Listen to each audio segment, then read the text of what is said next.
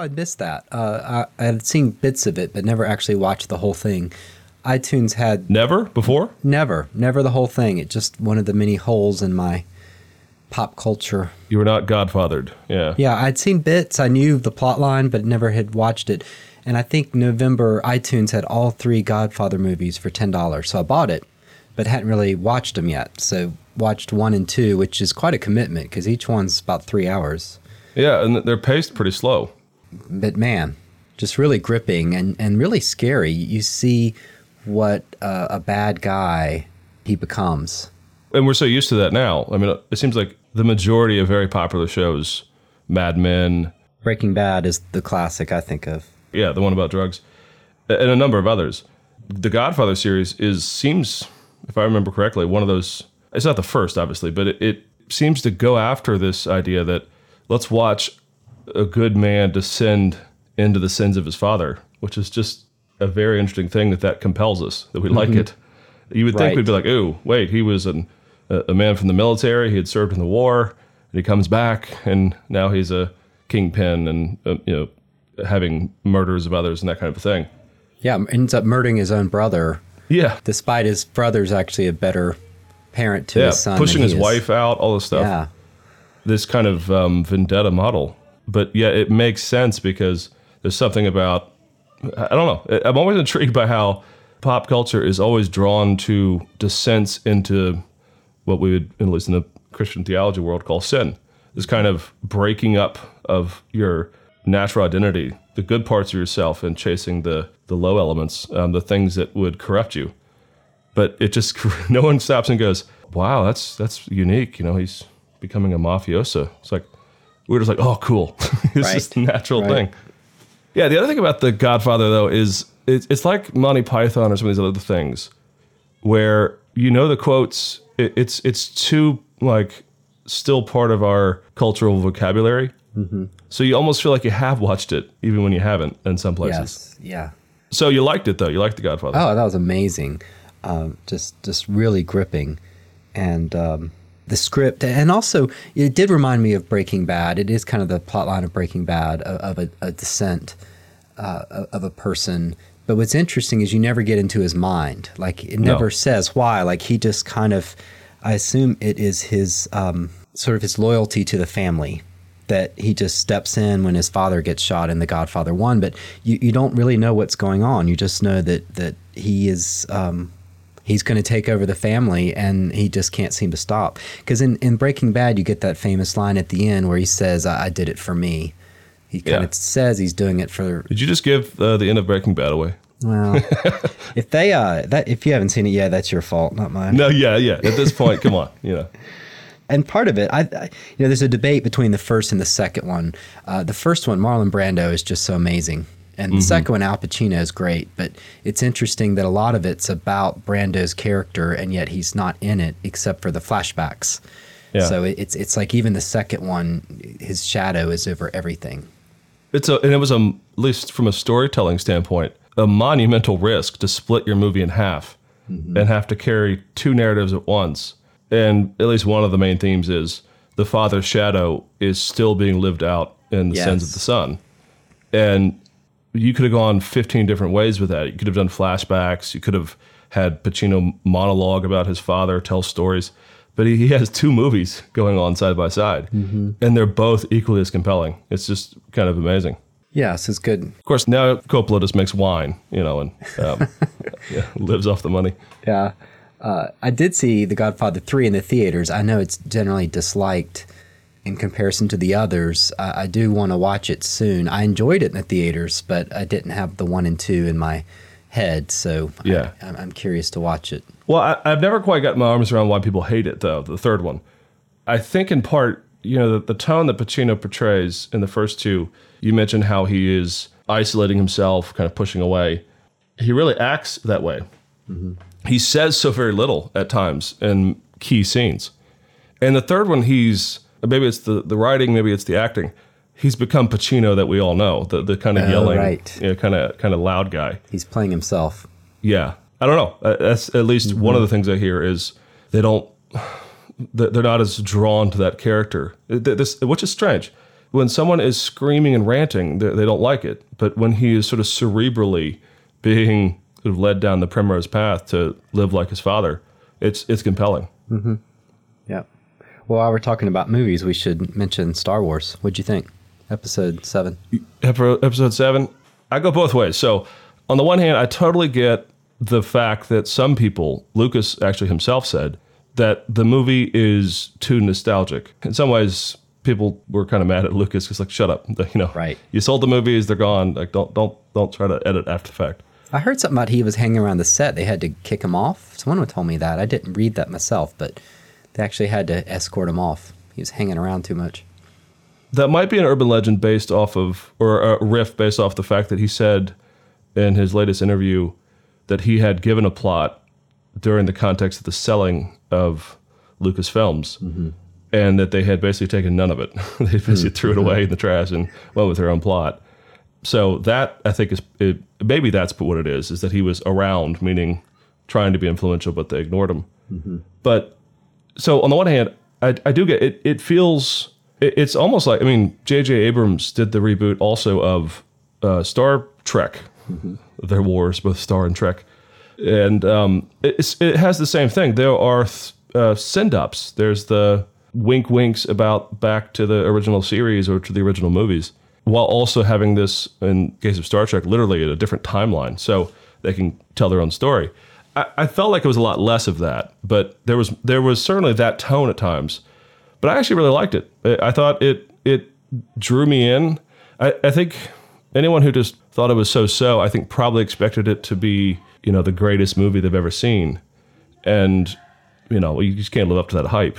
But the only times I found myself eye-rolling, was actually both at the same time, was when Han's Solo's character suddenly comes onto the scene. He just immediately comes in there. It's like, from the science side of it with space, a galaxy is a pretty large space. Even if you have some, very, very complicated equipment, to just immediately show up on scene was one thing. I was like, it's just, the pace felt like very jumpy. And then actually on that ship, when you had those sort of CGI monsters running around, I was just like... I think that's the weakest bit of it. And I'm not sure what that's doing, except for maybe they need a little excitement or wanted to show Han in action. Yeah. So I agree that's the weakest bit. Well, I think what they needed is to show that he's back to roguish stuff, that he's not just that's what I took it as. But I ended up seeing it 3 times, to be honest. I took the kids, and then friend Doug wanted to see it, and my mother-in-law, and I was like, sure, I'll go. So then we hopped in the car and went again, and then it ended up, Jenny hadn't seen it, and I was like, sure, I'll go. So then took off again. What's interesting to me watching it repeatedly, I know, watching it repeatedly, the humor is just fantastic. And even when I know the punchlines, it's still really funny. And and watching it, everybody's really quiet. They're very absorbed into it. And I hear what you're saying about Han showing up. I guess I knew he had to show up at some point. And when I saw it the first time, and they kind of trick you. You don't know it's going to be him. They do a bit of plot bit. But when he showed up, I did get chills just because seeing Han Solo on the Millennium Falcon is oh yeah. I'm 10 years old again. Yeah, it's like regaining my childhood. And even how old the original actors looked, it because of the way they told the story, you expect them to be sort of grandparent age. It doesn't feel like, well, I thought they were going to look like they did in the 70s or 80s.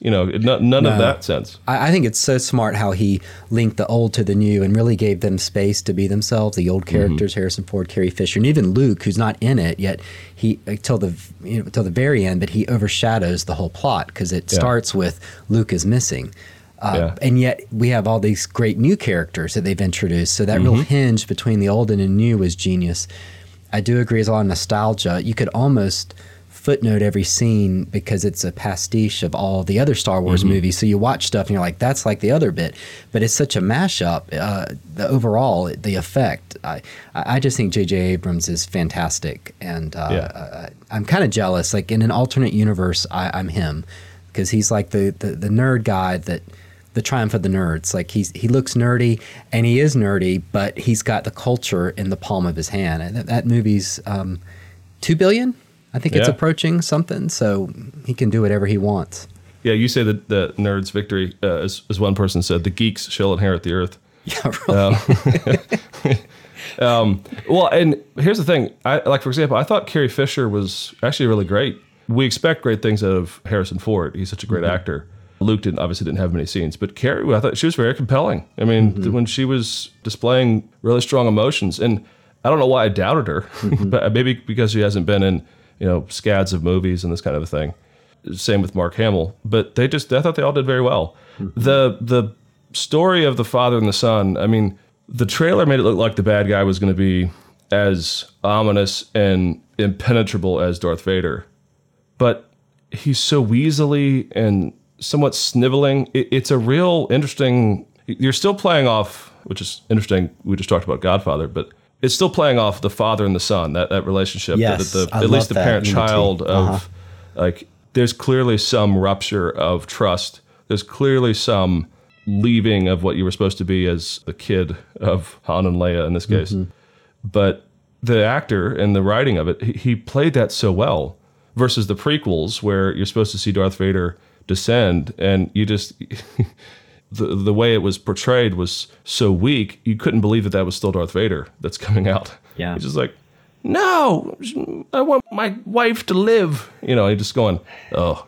Like some other Star Wars nerds, I kind of don't accept the canonicity or the canon of the episodes 1, 2, and 3. I haven't shown them to the kids. We've watched the others, but it's sort of something we're not supposed to talk about, I feel like. So, yeah, that was really handled poorly. It's weird because Lucas...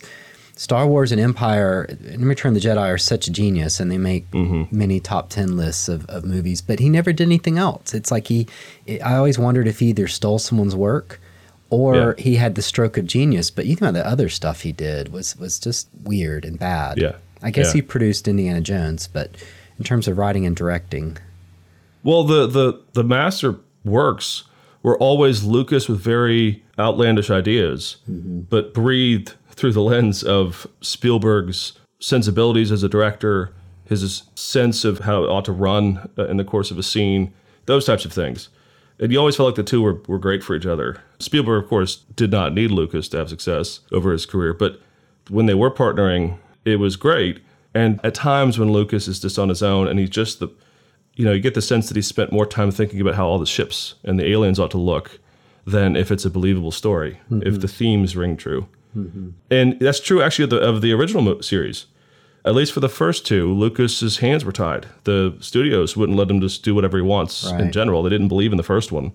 He didn't even direct the second one, which is considered the best of the original. Lawrence Kasdan directed and also with the screenplay. And the third one, I think someone else had a hand in the screenplay. So, yeah, he really does need a... Well, the third is often when people start seeing Lucas being the mogul. He can do what he wants more.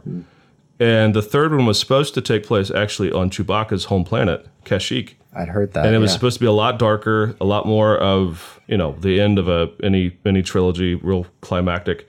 And suddenly you get, little furballs and more appealing to childish, or not childish, childlike audiences. Real simple, palatable, vanilla chocolate, simple flavors, nothing as complex as was hinted at in the first movies. And but it's funny, you have older kids than me because I can't, they want to see it, but I'm spending like 90% of the time explaining it to them. They get that Darth Vader's bad, but the rest of it, some of those complexities, they're not there yet. So I had to go with some friends of mine. It's because you're old, man. You're old. I know it. I don't care. I don't care. You're not that much older than me. No, it's funny. Yeah, you're a few years older than me, but we could probably go into the point of talking about how we both ended up in the same profession and how we met and things, because it's interesting. The path to teaching was not one I embraced early in my life. As we've already seen for the first part of this podcast, I could talk about a lot of things and be reflective on it, maybe even a bit philosophical. I always had a philosophical bent, but I didn't really feel a call to teaching until quite late. And I don't know about you, I've been teaching for about 6 years full time and being an administrator. How many years have you been at Pfeiffer? This is 5. Yeah, almost the same. I mean, we graduated basically at the same time. I was part-time at first, but yeah. Yeah. And I felt like I only really had the kind of butterfly moment of really, I know what I want to teach. I know the points I want to make. I know the part of the curriculum that I serve. It was only about year 4, maybe 5, when I felt like I was they talk about that you need 1,000 hours, or 10,000 hours. Right, to master something. Yep. And, in general, if you count up teaching hours, about year 4 or 5 is probably when I'd had about 10,000 hours of teaching and being in front of people and public speaking or whatever. And it suddenly was like, oh, I know my voice. I know where I am now. I know what I want to say in class, that kind of stuff. I'm not sure if that's how it was for you. I was shaking internally like a leaf the first time I had to teach a full course by myself. Yeah, there's a weird responsibility, and it's a lot. I mean, if you think of 3 50-minute sessions, that's a lot. And there's nothing like being halfway through the class and having finished your outline. And if you're yeah. And when you're experienced, you're like, whatever, see you later. You don't really worry. But when you're starting out, you feel incredibly self-conscious. And preachers have that too. I mean, you've probably seen the typical first, second sermon, and it's 10 minutes long and abruptly sit down, where they had either not rehearsed it, or when they rehearsed it, they went much slower, or they skipped I'm just a part. gonna riff it. Yeah. And, the experienced pastor is like, whatever. But when you're new, and I've been there, as well as really feeling like you have to cover all the material. And so there's just all these mind games. And a lot of it is experience, learning how to riff and learning how to me, the real art is negotiating what the students say, trying to answer their questions while also guiding your plan, the outline, the plan for the day. So you're trying to like we're doing here, a real synthesis kind of thing of moving together forward. And the only way you can get there is experience, I think. And same thing with preaching. When you're in the pulpit and you realize that people aren't paying attention, it's probably time to get to that final story and sit down. I mean, there's no point. As my mother says, no one complains about the sermon being too short. And, at a certain point, you can tell when you're losing them and you need to shift or something. If you keep going, it's just not helping anybody. No, and you're right. I mean, probably the first horror that you have, or at least I had when I was teaching, was I was the back row hooligan, even when I was a real overbearing, have to get the A, I gotta get into a doctorate. All those pieces, even when I was really zealous about it, I was in the back row. I was just, I probably looked like I was out of it, half asleep, laptop open, doing something else. I remember first time I was teaching. The student you hate. I actually got at one point, adjunct, I taught in the same classroom where I would do that. And No, that's I remember 10 minutes in, I'm going, I can see all the way to the back. I wasn't hiding back there all those years. And just going, oh man, what did I look like? But no, it's funny you mentioned, no, I've never met many teachers or professors that will say, yeah, it really stinks when you're 10 minutes into a 50-minute lecture and your outline's done. But that's seeing how the sausage is made. It's just going, so let's do some group talk, or let's do a project. Hey, you come up to the board, talk. Yeah. No, you have no idea what you're going to do. Let's preview next week. I kind of do that sometimes. Let's look at next week's material. Now, if I were to do it, I mean, I find sometimes there's a little, I call them tracks, 8 tracks. Mm-hmm. I'm too young to know 8 tracks, but in the sense that, you had these things on your dashboard that you would plug into the thing to play the music, or cassette, whatever. Well, I have a lot of those, things I want to say. I have a little riff on this, a nuance on this that I don't hear enough of, that I can do more Socratic teaching when I'm not sort of just going through material. When I was first teaching, I had few of them, none of them, maybe 3, the best thoughts I had to that point maybe. But by now I've got a whole lot. And I went from not feeling like I had sufficient space or voice maybe, to at one point I was riffing all over the place, going all these different tracks. If a student asked a question, I would talk extemporaneously about it for half an hour. Yeah. When I didn't need to, I could have just answered the question shortly. And I had to pull back and to say, there was one semester in particular where it was like ancient and medieval church history. I think I got to Aquinas, it's just well, then there's some other stuff, bad Close stuff, late Middle Ages, sorry, but you never say sorry because you don't want them to feel like you didn't serve them. And those riffs were helpful, but it still was oh, sorry guys. Was there ever a moment when you felt like you knew you wanted to study or teach theology?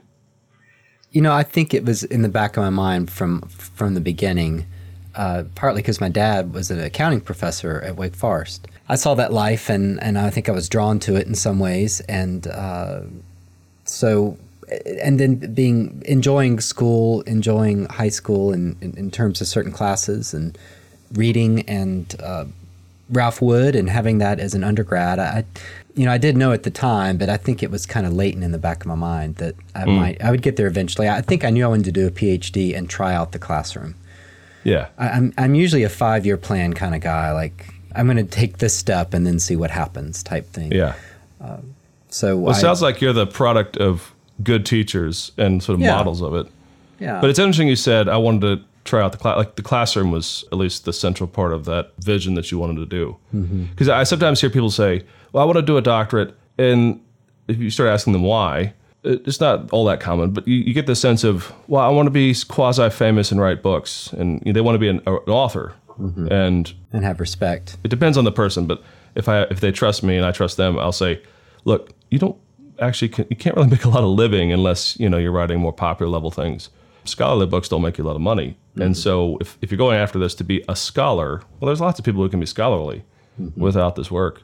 So an exercise I do with people is I say, what do you want to be? If you want to teach, you have to do the degrees that they won't let you teach unless you have them, and so it becomes, not to make it too pragmatic, but that's kind of what happened to me. I think is I had.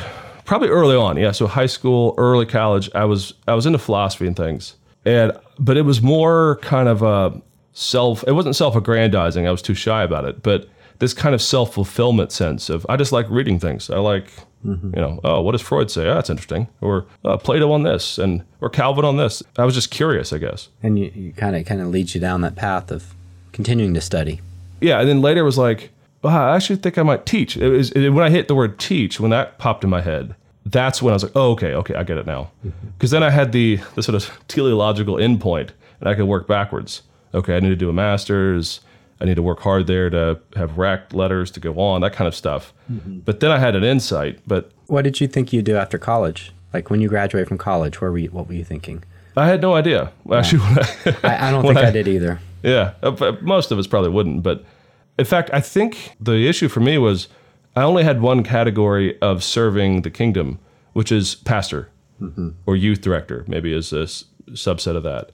I didn't have a sort of wider variety of ways that you can engage in this. So an analogy I use a lot is, teachers, we're not on the front lines like pastors and people in active ministry. You got somebody coming into your office because their husband died in a car crash. That's the earthy front lines. But I always say the teachers are on the back lines or in the boot camps. We have to help them be prepared for what they're going to see.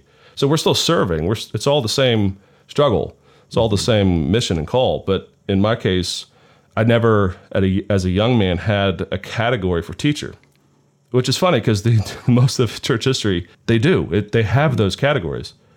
But American, the way it kind of mashes up things, American Christianity, it tends to say pastor, evangelist only, or some subset of those. And so once I kind of started to see that it wasn't so much an intellectual problem. It wasn't that I had to come to terms with loving God with my mind or something stupid like that. But rather it was more, there's a different calling. I just had no category for it. Did you say that stupid like that? Why do you say that? Or you mean corny? Is that what you mean? Yeah, corny. I got there you. Go. Gotcha. Thank you. No. That surprised me. Well, in the sense that no one told me that it was wrong to think even about really hard things and complex things. And I didn't have a lot of bad examples in my life of people sitting around thinking these abstract thoughts and not loving anyone. Right. I had, good people in my life all throughout. So when it came to this idea that I had this curious desire to read lots of things that I knew no one else really cared about, I didn't feel guilty inherently. So yeah, corny, yeah, that's all I meant. Gotcha. Did you grow up Presbyterian? Do you think No. Okay. No, I wasn't Presbyterian. My parents were charismatic. They were Assemblies of God. I was actually baptized Assemblies of God in Orlando.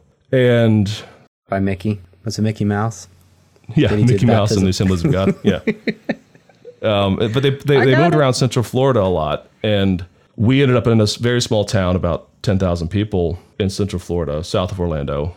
And I think the way my mom described it was there was no charismatic church that they really felt comfortable in. I think there was only like one or two at most in that city. If not, in fact, I almost think there wasn't any for a while.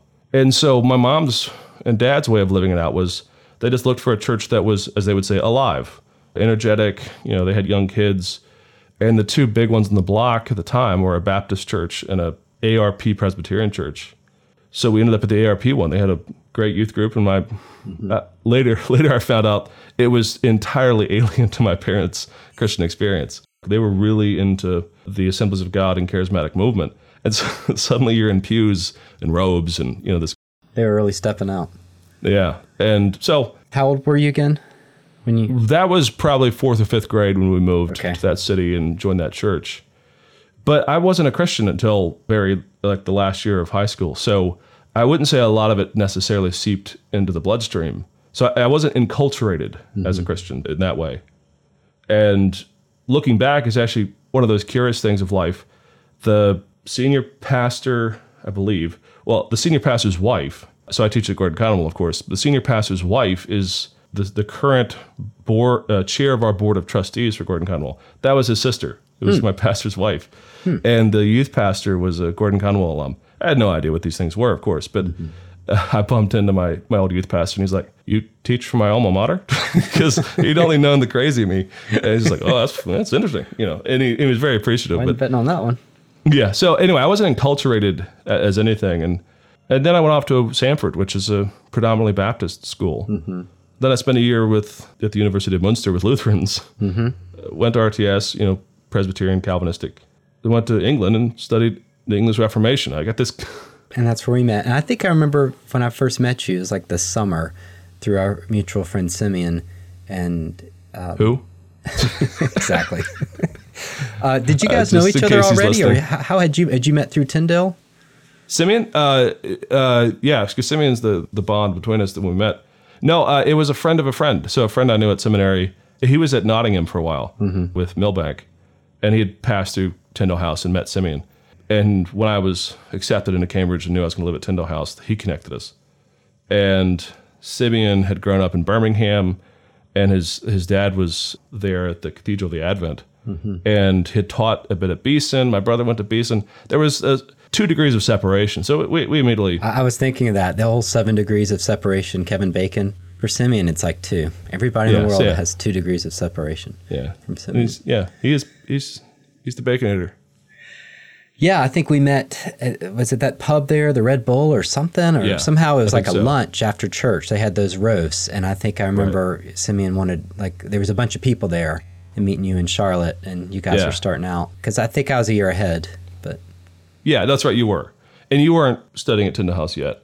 But for me, it was with Simeon, we always kept saying, we're always so stressed. We're always trying to be perfect with our advisors. We really hope we meet a lot of people here that are just normal, where we don't have to talk shop per se and kind of one-up each other.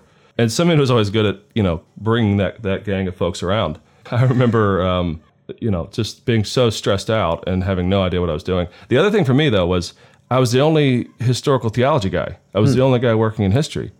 So I had no tribe. Yes, I was like, hey, guys, it's just me. Because it was the Bible people, and then it was the theology people.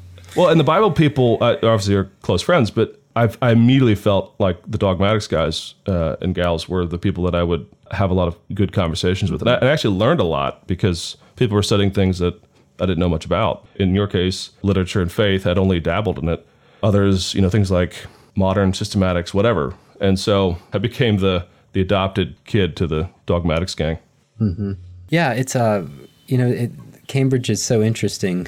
And even after living there 3 years, I don't know that I fully understand it, but right. But here you would really be in a certain program. There you weren't. You were attached with a supervisor, and you had a field of study that I guess admissions was comfortable with, and your advisor. But once you're supervisor, but there's no committee, and there's no classes, and there's no there's nothing. Exams. I mean, there's nothing. It's like you just have to. You could get away with not talking with anyone, not meeting with anyone, just sitting in a library and going crazy. Yeah. Yeah, the goal is to produce original scholarship and kind of preparing you for a life of that.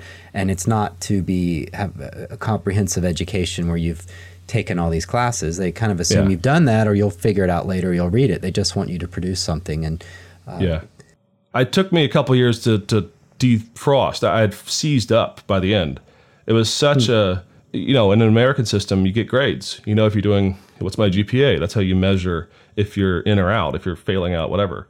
You got 3 years of nothing. I mean, you have the 1 year, like, okay, you're good, you can stay, meeting with a couple of faculty members. Right. But you're going, right. I don't know if this is world class or the dumbest thing anyone has ever said on the subject. You have no idea. Right. And that stress isn't necessarily alleviated when you talk to, your neighbor or friend, someone else in the program, because they're feeling it too. So like at its worst, you start comparing yourself, which it's always apples and oranges. Someone is in a entirely different field. This is, though, back to the teaching piece.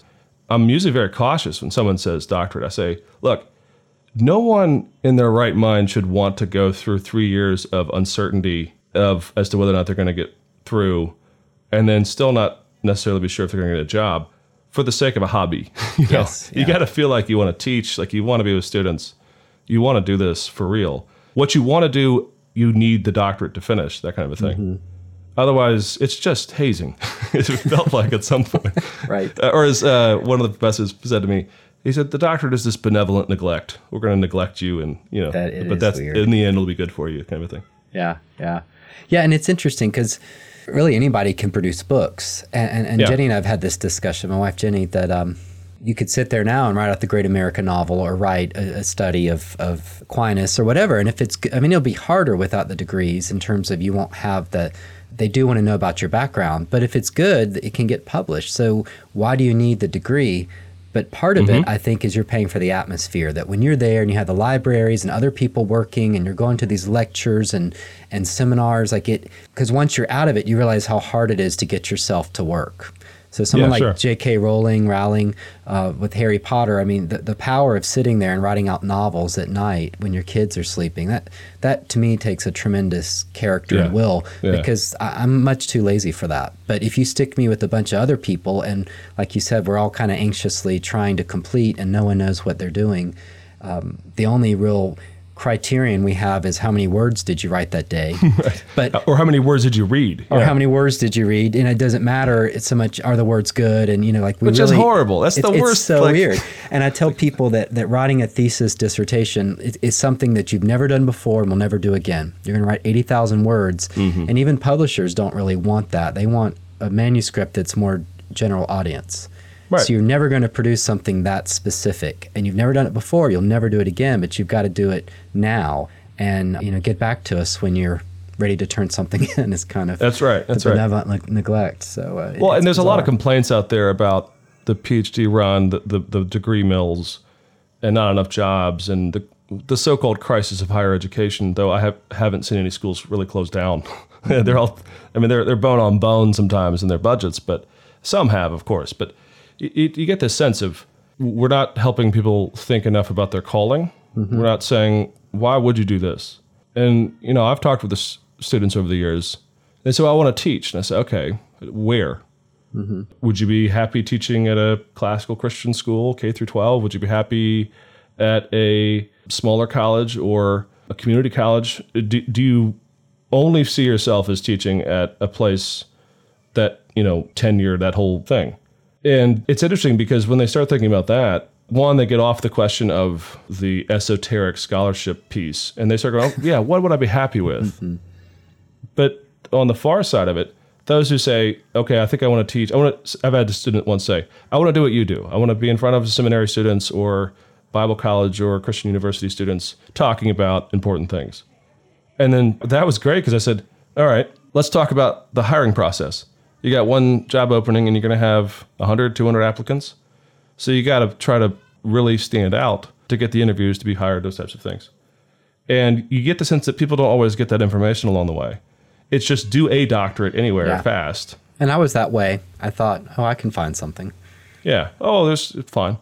And I think we're not discipling our students well enough, which is the craft of the teacher. So I think that's the place where some real reflection needs to happen a little bit more. It's okay to help them work out of the idea that they want to be a scholar if they don't feel called to be a teacher, because otherwise, why take on the debt? Why take on the time? And not just money debt, but you're going to school until you're early, mid-30s sometimes. Mm-hmm. It's a long time. But if it's the only path to do what you feel called to do, then it's actually a good thing. Mm-hmm. And there's a bit of escapism when you said that sort of how'd you put it, master of esoteric, that we always think of the grass as greener, and you sort of think, oh, well, if I do this, then my life will be so easy. It's kind of like if I join that gym, or but the truth is every job is challenging and really not what you think it's going to be. So a lot of people think pastors sit around and people kind of wander through.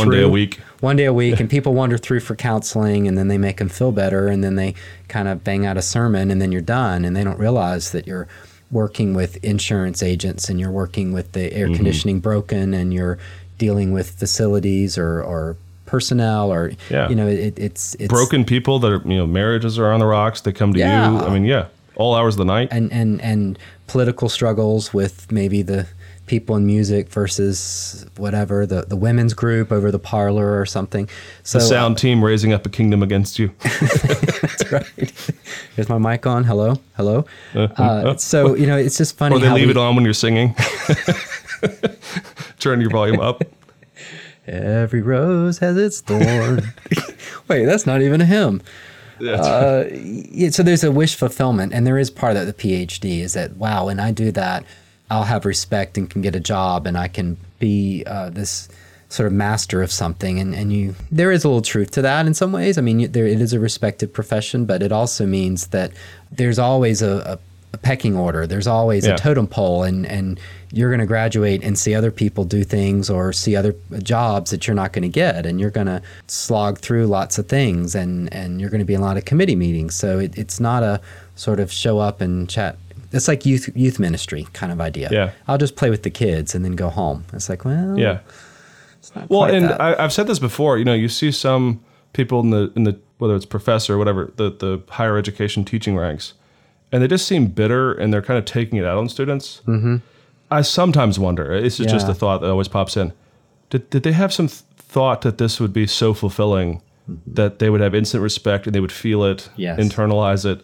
And just sort of drift off into nirvana, and maybe not having experienced that and realizing that not that they didn't have a call, but that it wasn't what they expected.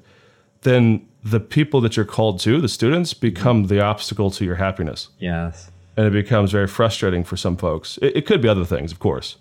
But I sometimes always wonder, like, what did you think this job was? Right. You're going to be hanging out with students. Like, this is what you're here for. Yeah.